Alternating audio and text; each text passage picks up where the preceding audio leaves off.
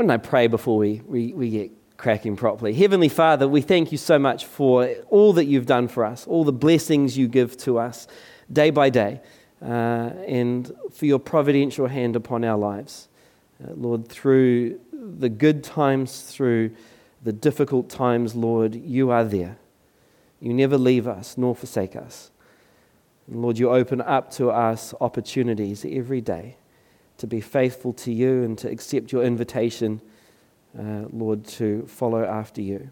And so, God, we pray that as we reflect upon this story of your people, of you working in history to bring about your purposes, Lord, that we would be encouraged and, Lord, that we would be inspired to once again open our eyes and our hearts to what you would do in our lives and what you are already doing in the world.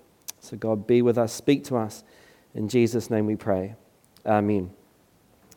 As I was preparing this morning, we're looking at the people of God returning from the exile. So if you remember, and it seems like we go through this every week, so you're going to know the biblical story pretty well. But basically, you know, the people of God set up a kingdom and the monarchy, and that didn't go so well for them. It split into two, and then through their unfaithfulness or their constant turning away from God, God warns them through the prophets to be faithful, but then ultimately judges them with exile into the empire of Babylon. And last week we looked at how the people of God were trying to figure out what it meant to be the people of God in a new place. And I am going to mention it, Jacob. There we go. Jacob said, am I going to mention any Boney M again this week? Well, sure, why not? How do we sing the Lord's song in a strange land? Psalm 137. How do we be God's people when everything we thought we knew about God has been blown out of the water? Then this week what we hear is through the hand of Cyrus being moved by God, the providential hand of God, the people are given the opportunity to return to the land and to rebuild their temple, to rebuild their lives, once again reconstituted as the people of God. And as I've been churning over this through the week, this one, I guess, sentence messages come to me. I'm an old Anglican and I'm a Presbyterian, and so when God speaks, we know it. We're not kind of going off on a whim all the now and then, but I really feel God's put this on my heart for this morning, and so we're going to see how this goes, and I really hope it is. But the sentence that history has been disrupted, that God has moved, and the same for you, right? History has been disrupted.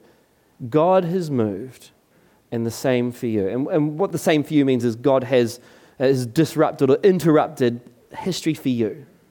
And we've got this opportunity to see that God has stepped into history, has stepped into our lives, and given us the opportunity to move down a different path, to rewrite the story, and to start again. And I hope that's where we're going to end up at today. So let's get going. So we heard that in Claire's reading, in about the year 539, the Persians conquered the Babylonians. They were the ones who had taken Israel away, the southern kingdom. And so Persia moves on in. And then the year after they conquered them, King Cyrus makes a decree that permitted the Jews to return to Jerusalem so they could rebuild the temple and, like I said, begin rebuilding their lives. And over the next couple of decades, what happens is the people build the temple, they build the wall, and again, become God's people once more in Jerusalem. And as we read through the literature from this time, there's a couple of messages that constantly come through. One is to persevere with this project. The other one is to keep God at the center. That's what Haggai comes in and preaches about. Bill read, the temple of the Lord lies desolate, but you've built your houses, your paneled houses. And the idea is that God's temple, God's house has laid bare, but people have gotten so busy building their own lives, they're building their own houses. They've built these opulent houses that are just beautiful and glorious, but they've neglected God. right? And as they've come to be the people of God again, as they've come from the land, they're so focused on rebuilding their lives that they've forgotten about the law of the Lord. And so we hear Ezra coming back to remind the people again and again to be faithful to God's law, to put God's law at the center of their lives, to repent and to rededicate themselves to God. And there's a sense of irony that the people who have come back into the land live so close to the judgment of God, yet they're forgetting about God, right? The reason that they went into exile in the first place was because they neglected God. And now they're back in the land and God's providential hand has been upon them, yet they're ignoring God again.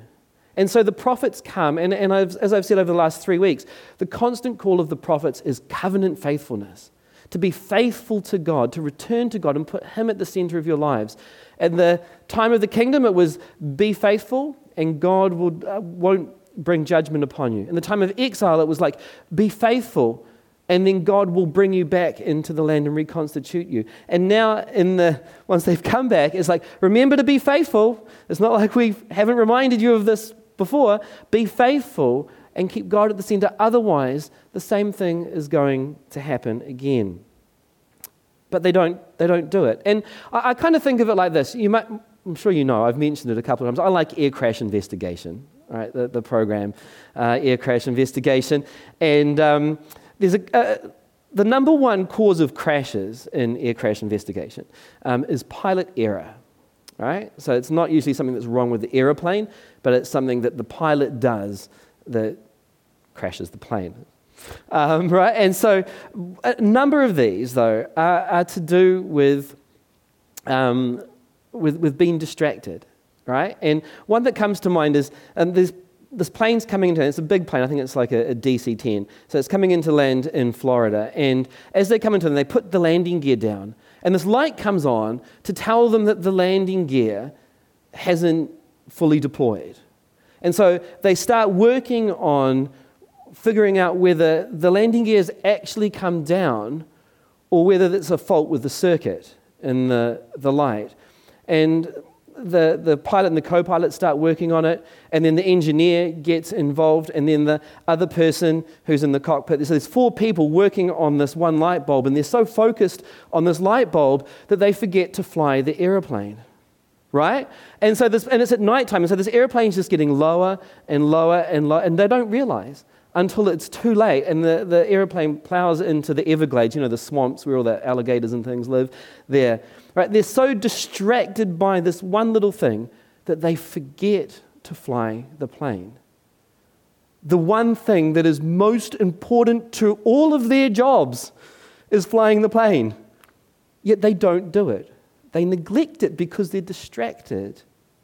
And that's the same with God's people. This is how I kind of think about it, roundabout way to sort of think about it. But God's people are so busy focusing on the small things of their lives that they're forgetting about the bigger thing in life, forgetting about God, who is the key to life, the source of life, and the key to their future of thriving and flourishing as a people of God. And so Haggai comes back and reminds them, if you don't focus on God, it's like putting money in your pocket with holes in it. Put God first. Put Him at the center and rebuild.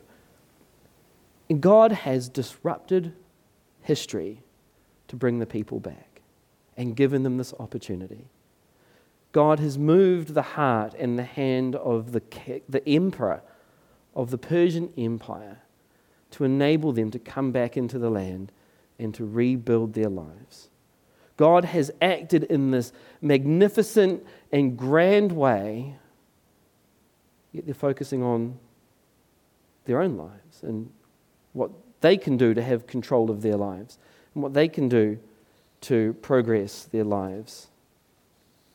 They've forgotten about the one thing that really matters, and that is God.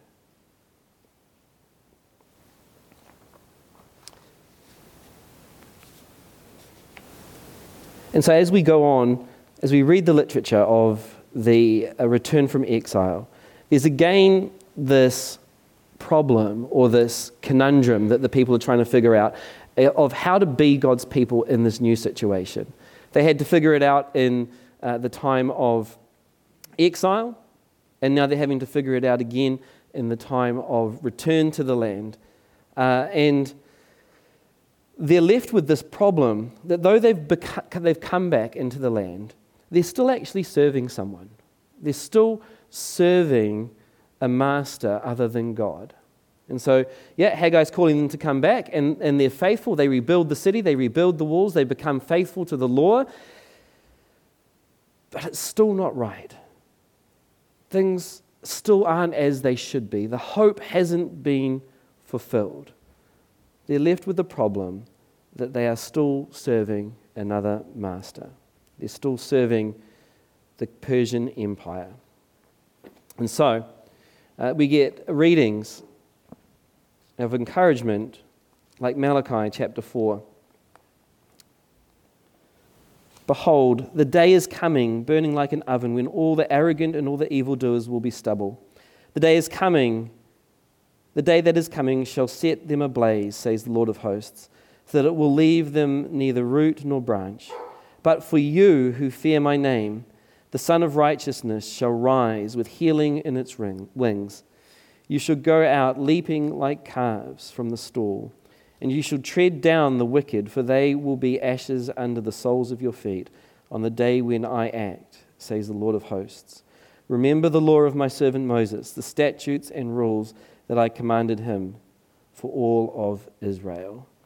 The people are still looking forward to another day of deliverance, another day where God will act to fully deliver them and set them free from the evil of the world, the evil of oppression, the evil of those who do not trust in him. And of course, we know the day that Malachi was looking forward to. We know the day that God brought upon the world. We know the day when, again, history was interrupted once more. The day of Jesus Christ.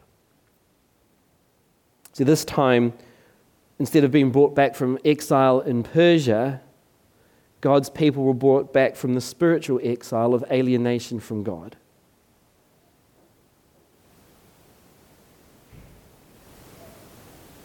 God has brought us back from the exile that we experienced after the Garden of Eden into our relationship with him. History has been interrupted for us. A new path has been opened up. Stop all my notes from falling off my stand here. Let's see if I can adjust some of these things.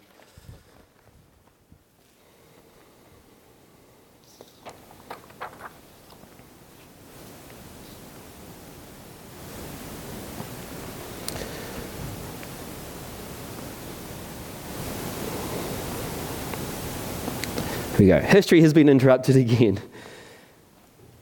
This time, as God's people, we've been brought back from a spiritual exile. But as God's people, once again, we can also get caught up in defining who we are and forgetting about who God is and what God has already done for us. We can get so built up building the walls and walling ourselves in from the people around us that we forget that God calls us to go out to the nations.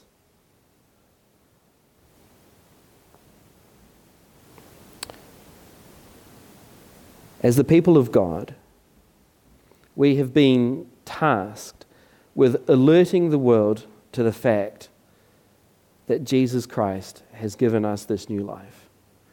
As the people of God, we've been tasked with showing the world that there are two ways to live. The way the world was going and the way the world can go with Jesus. We've been given the task of alerting people to the fact that as Jesus has interrupted time, has interrupted history, and calling them to walk with us. That is our mission here as God's people. And it starts with us first realizing it ourselves. That Jesus died for you. That Jesus has brought you back into relationship with God from a spiritual wandering and wilderness.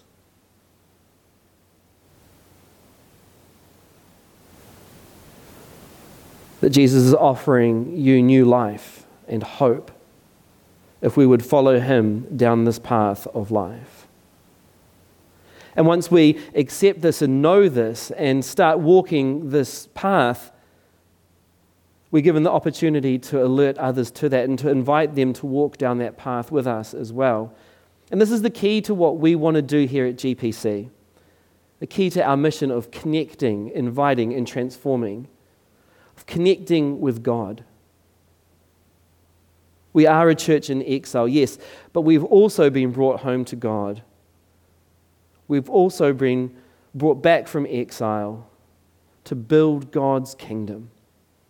A kingdom that isn't physical in its advancement, that isn't necessarily physical in its presence, but is that place where God's rule and reign is in this world. We are called to connect to God, who says, "Come to me, all who labor and are heavy laden, and I will give you rest." We're called to know that even when we were sinners, that Christ died for us, Romans 5, 6-8. I want to read that one because it's so good. "For while we were still weak, at the right time Christ died for the ungodly. One will scarcely die for a righteous person, though perhaps for a good person one would dare even die. But God shows his love for us, and that while we were sinners, Christ still died for us." So maybe we're weary and tired and we need to connect with God. Maybe we're feeling the weight and the burden of our sin, and we need the peace to know that that has been dealt with and gone, and that God has dealt with it, and connect with God in that way. But we also need to connect with one another. Love your neighbor as yourself. Love one another as I have loved you. And we need to connect with the world around us. Go into all the world, Matthew 28, and make disciples, baptizing in the name of the Father, Son, and the Holy Spirit, teaching them to observe all that I, Jesus, have commanded you. If we get so bogged down building up ourselves or walling ourselves off, we won't connect. If we get so busy building our own lives and building what's important to us, we'll miss the opportunities to connect with other people, and we'll miss the opportunities to connect other people with God. If we wall ourselves off like the people of God did when they returned from exile, if we do that here and now, we'll become arrogant and condescending. We'll look at others and say, well, when you're good enough, then you can come in. We'll say, when God calls you, and then you'll come in. We will not transform or win Glendowie for Christ if we remain a moral enclave. And that's not the way of Jesus either, is it? The way of Jesus was meeting people where they were at. Was building relationship, was bridging the divide. Not giving up truth, but bridging the divide and building those relationships.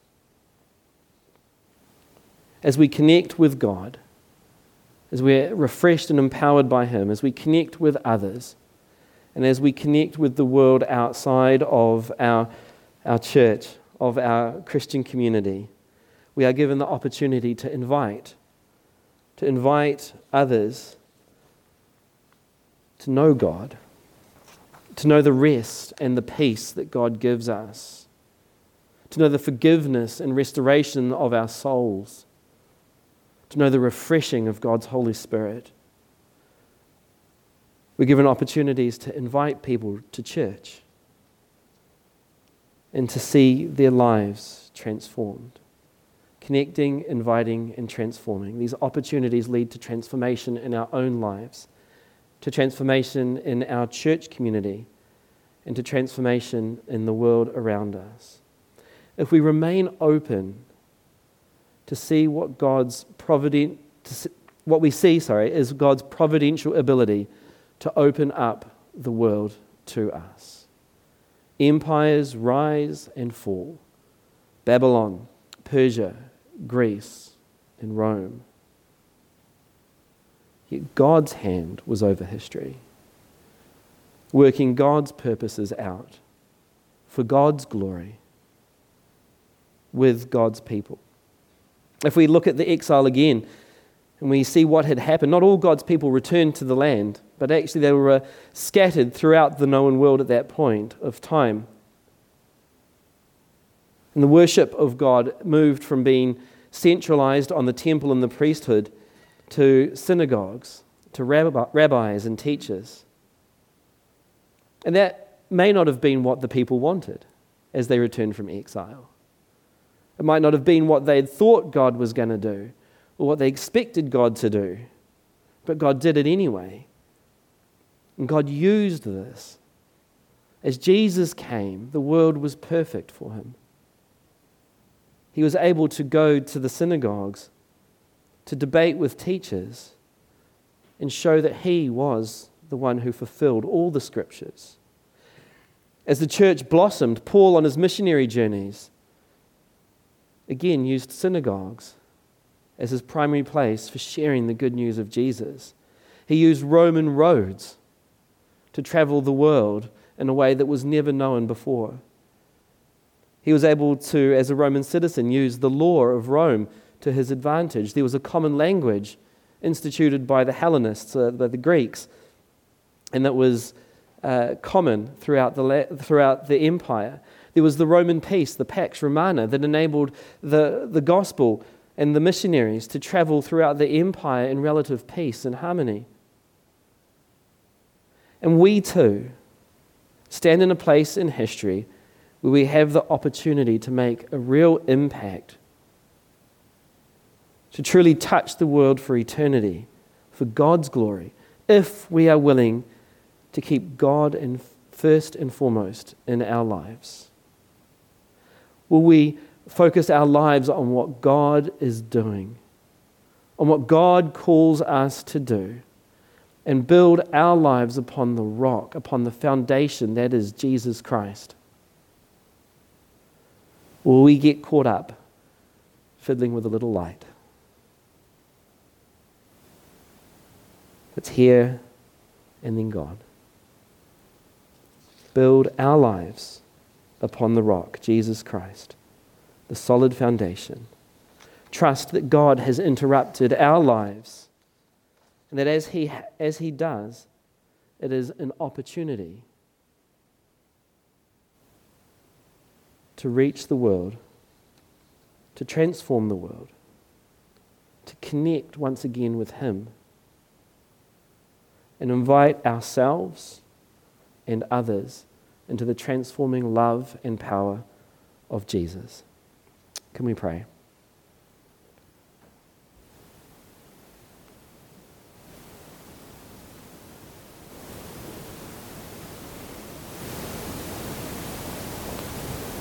Heavenly Father, we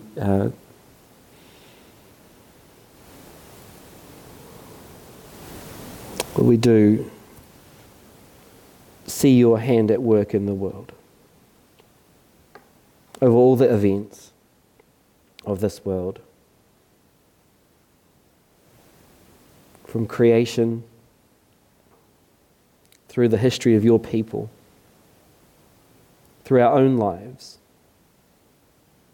through the relationships that of people who you've brought into our lives.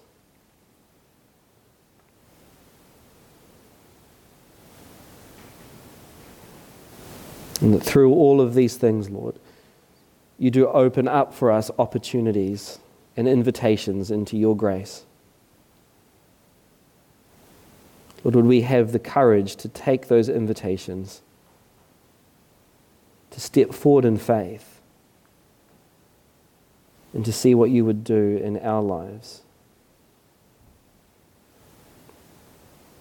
Would you soften our hearts to connect with you, to be encouraged by your people? Would we take opportunities to invite others into relationship with you and to share your good news? And would we be open to the transformation that you would bring in our lives? In Jesus' name we pray. Amen.